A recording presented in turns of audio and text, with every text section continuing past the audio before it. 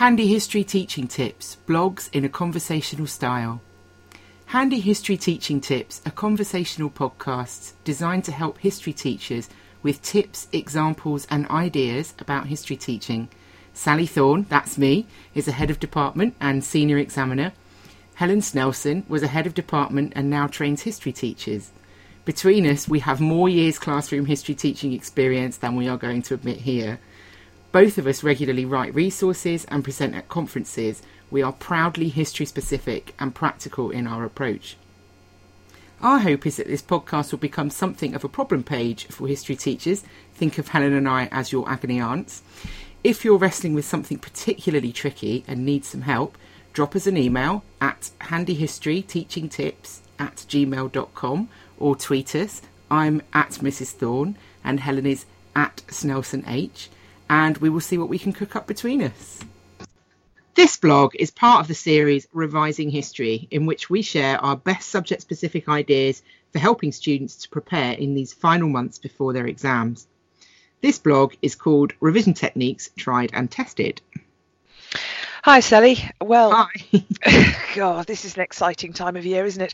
You know, I think there are certain principles to this, and the biggest one is to keep it fun, because my God, the will to live can drain away really fast. And keeping it fun, keeping it varied, keeping them on your side, Yes. and keeping them going. And I know we all know, don't we? It's a complete mixture of kicking the right ones and nurturing the others. And obviously, that's metaphorically kicking. You understand, but Yes.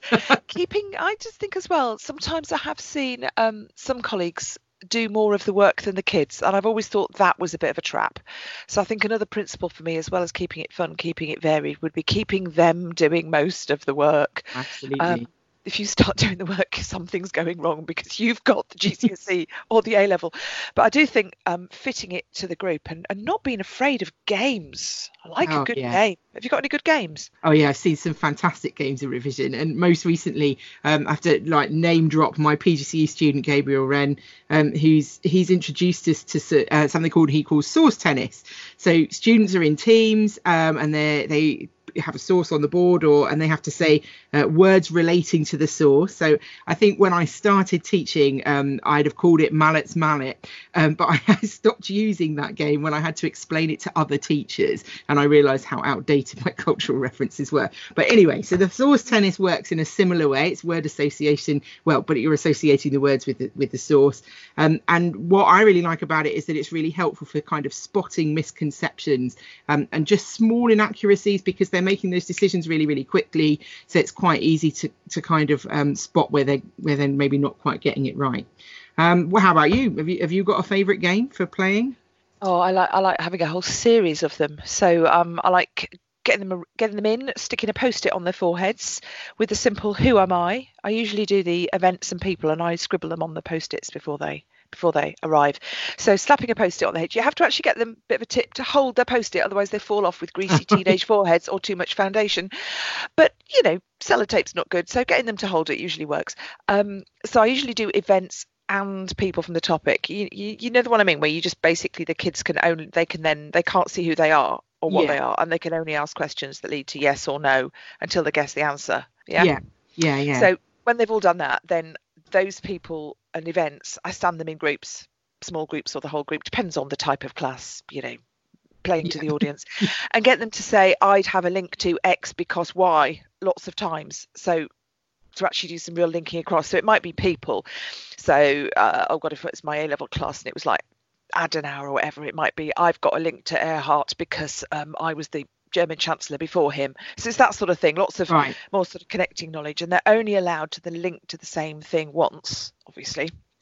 I'm very open to using bribery as well. So I always have really crazy amounts of Smarties or jelly tots or things like that, or jelly babies. And so if they can get into chronological order in a crazy short time, then they get Smarties. And then I might, with the same thing, see what I mean by not doing too much work, basically milking the same thing, and then challenge them to organise themselves into some sort of other sort of order, and they've got to tell me what they've done. So they might, typically they put themselves into a theme. But it's a Oh, that's good. bit more of a party game type approach. But Yeah. same key info being used over and over and over again.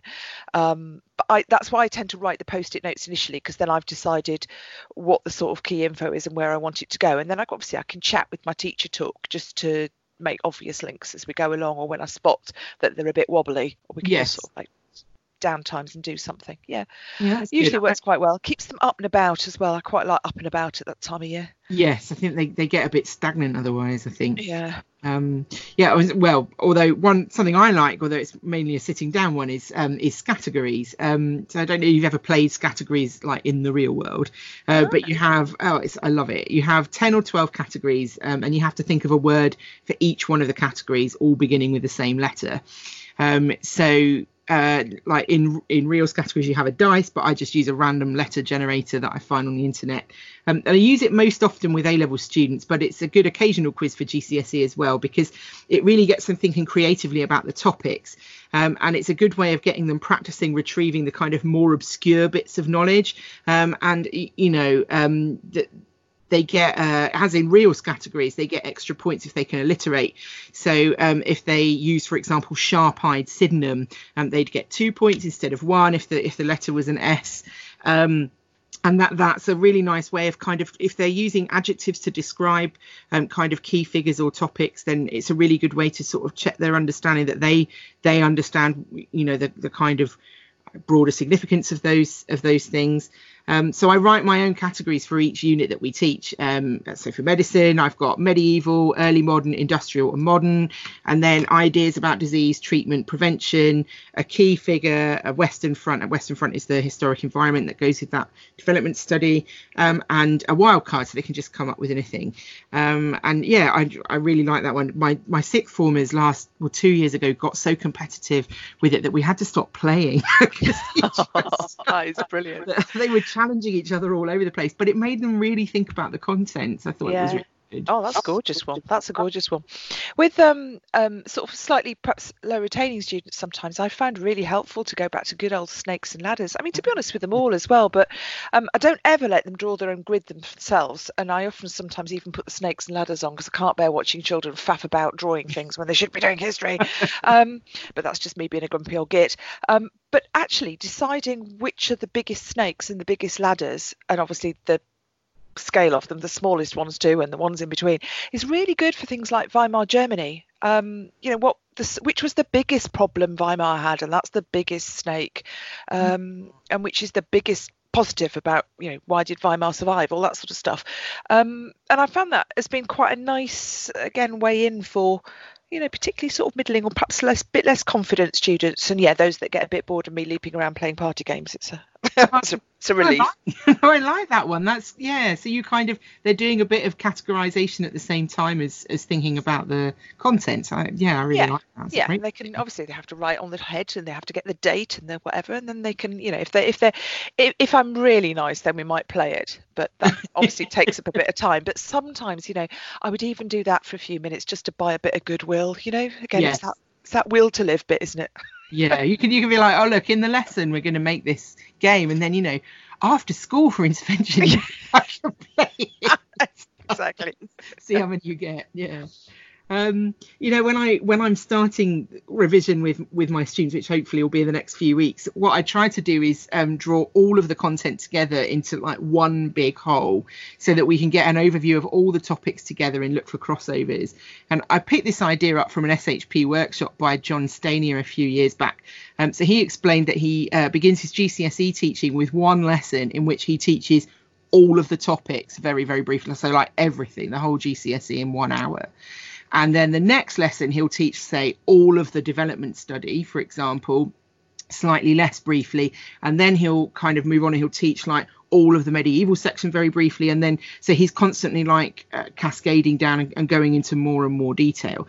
So he kind of explained this as like the reason for doing this is that, he's making sure that students have got an overview. So they're constantly hanging their knowledge on it as they go. And they've got they're sort of repeating key topics and key terms all the time. Now, I full disclosure, have never managed to be organised enough to do this at the start of the course. But it is how I try to begin my revision lessons, because I find it really helpful to draw out common bits of content. So, for example, I would use smallpox to link our medicine, Spain and Elizabeth units, for example. And I've also done this before on the old GCSE as a really massive card sort. So if you can face all the cutting, again, I don't like kids cutting in, like, they don't need to cut in lessons. They're very fastidious about making sure that it's straight. I care less about that. So if you can face the cutting, then they can categorize all those words, put them into the different topics, and then you could use those to get them to write definitions on the back, and they could use them as flashcards in revision. So it's just a way of getting them to categorize the different. They probably, hopefully by this point, have quite a lot of knowledge in the old noggin, so they just have to try and make sure that they can separate those out into the different topics. That's lovely, and using it in different ways as well. Yeah, I have sets and sets and sets, and even more so thanks to the god that is Ian Dawson, who gave me his set of tabards. I have got tabards everywhere, and this is, I mean, I think Ian did invent the tabard. Surely, I think this has been established. Yeah. So complete homage to Ian Dawson, but I've just used them all the time in revision. I think they just come into their own massively then. So set of tabards with the centuries written on, and you can use these in so many different ways. So putting for those of you that don't know, a tabard is simply a folded over large piece of sugar paper with a hole cut out, and it goes over a kid's head, and it has 10th or 11th or whatever written on it, or it can have other things. It can have things like Anne Boleyn written on it, or actually when you're doing something like the Wars of the Roses, it can have all the different characters written on it, and then they can have to explain through the different time periods who they would have associated with. That gets very complicated, more of an A-level one. But if you just use the centuries, then actually that's gorgeous for the big long thematics. So fancy standing them all in a row, and then in which century was it best to be a germ? That's a nice one. Oh, nice. Yeah. Really good. 19th century is a really interesting one. And then you can ask them to do things like all sit down, but then stand up if the theory of the four humours was still really big in your century. And that's good because, of course, they can see that, in fact, for most of the thematic period, this total nonsense is dominant. But actually, they can, seeing that is really, really useful. Yeah. Obviously, you can do it with lots of other topics, like in what century was it good to be a woman?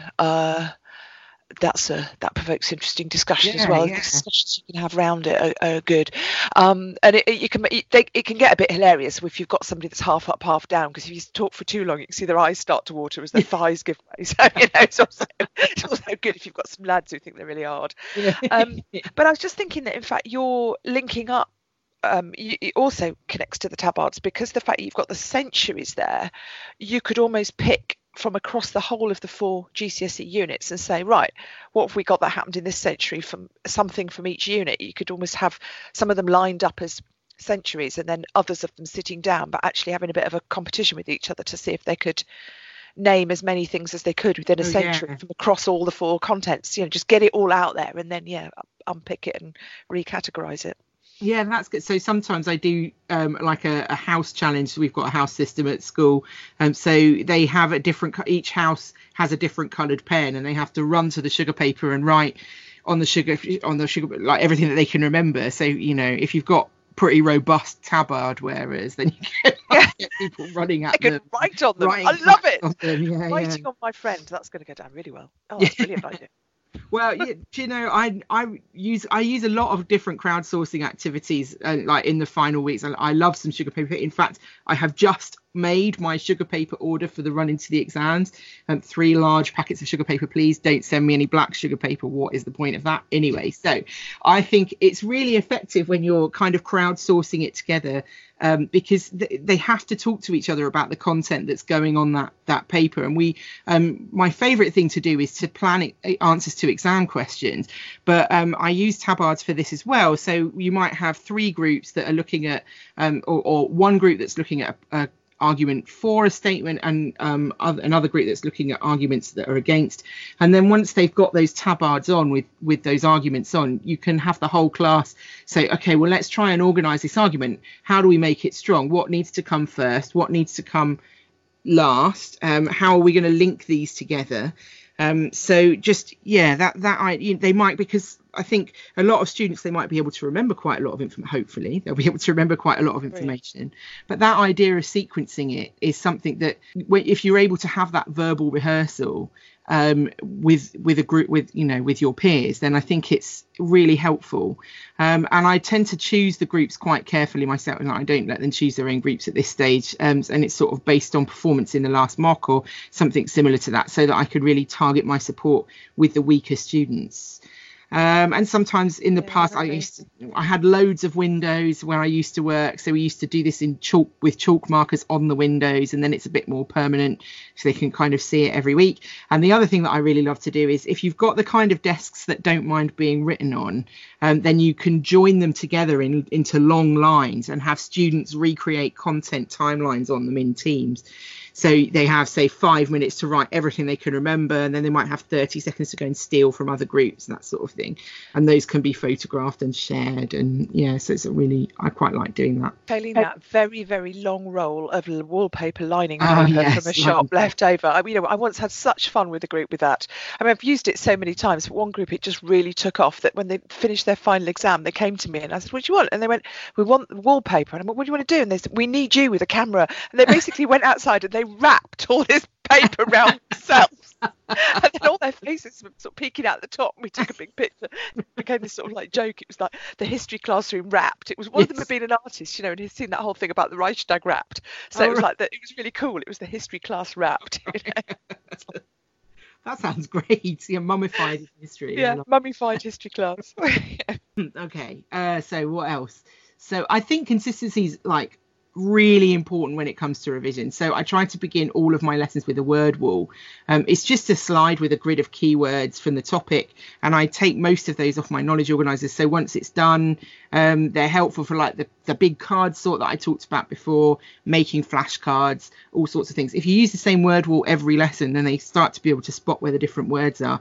And I saw a great Teach Meet presentation once at Clarendon College in Trowbridge. I think it was Ian Cass, and he gave out dozens of ideas about what you can do with a good word wall. My favourites are, pick 3 that have something in common, and I will guess what they have in common. So that's quite nice. They like challenging me. Or if I was asking you this particular exam question, which words would you use to answer in your answer to that question? Or pick 5 or 2 and write definitions or quiz questions with them. So just endless possibilities for once you've made those word walls for using them. I think it's great. Yeah, lovely. And that's another example of once you've made them, they're doing the work again, aren't they? Which is the principle. I think there is a really boring thing that needs to be said, though, isn't there? Which is just familiarisation with the actual exam papers and what they actually physically look like really has to happen.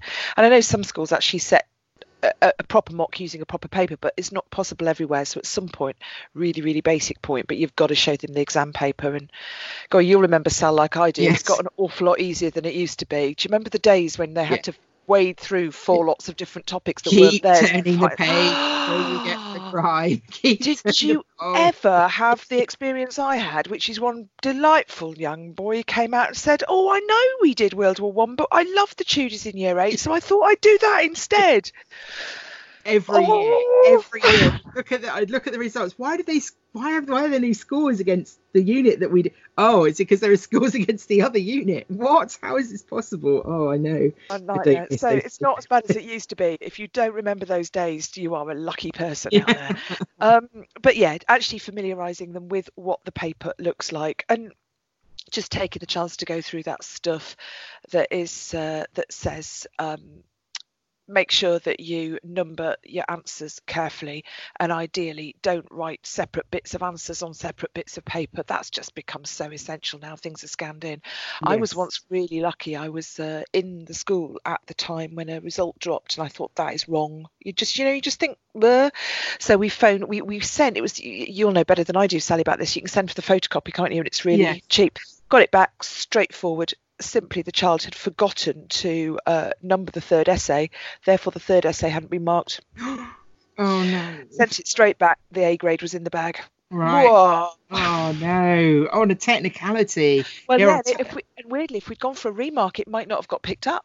Yes. Yeah. So we were really lucky. So get them to number things. Get them to write. I always said to them, right, leave a bit of a gap at the bottom of each answer. Then if you want to come back and continue, then you're continuing under the answer. Don't separate it, because again, if it's somebody on minimum wage scanning papers in, they're not necessarily going to realise there's a bit that says, please turn over, I've got another bit. Yes. Yeah. Making it really clear, and attaching any extra paper to the correct booklet, I think, is also really, really important.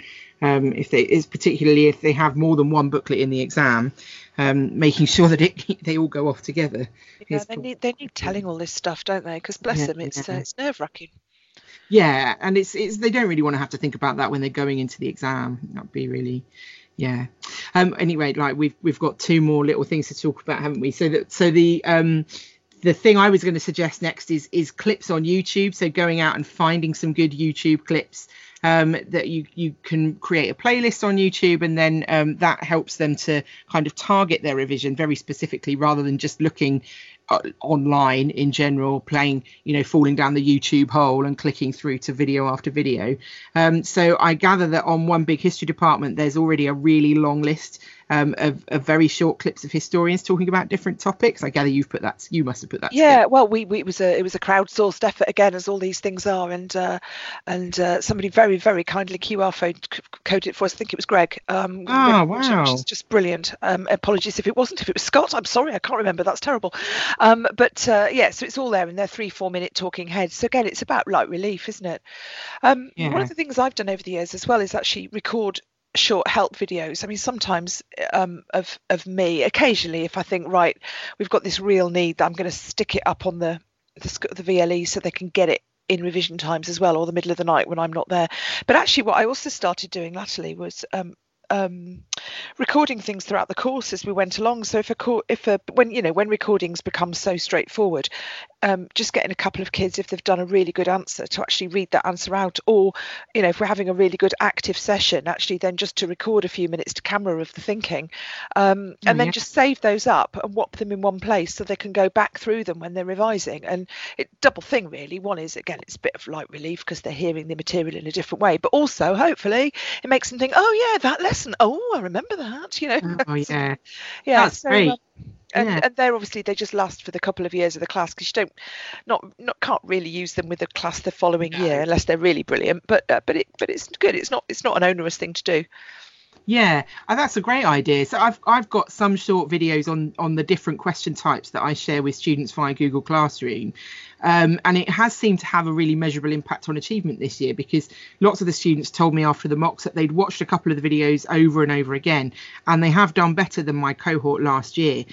So I tend to keep mine really short, so 5 or 10 minutes, and I record it either on my phone or on a GoPro, depending on what I've got available to me. But I love the idea of getting the students to read it to camera, particularly their previous answers, because I think particularly if it's something that's come from them early in the course, so in year 10, then they love to look back at themselves and I can't believe what my hair was like. I can't I've had them dressing up, I've had them stood in front of the big map of Europe talking about why Belgium's buggered. I mean, not quite like that, but that was in the invasion of something or other. Yeah. Anyway, there we go. There's a few ideas for revision tips. There are so many, aren't they? But yeah, just good gracious, keeping everybody sane to the end. Yeah. Gosh, we've done we've got through a lot of different tips tonight. So that's really good. Yeah. Well, hope that was useful, and good to talk to you as ever, Sal. And see you next week. Yeah, see you next week. Take care. Bye.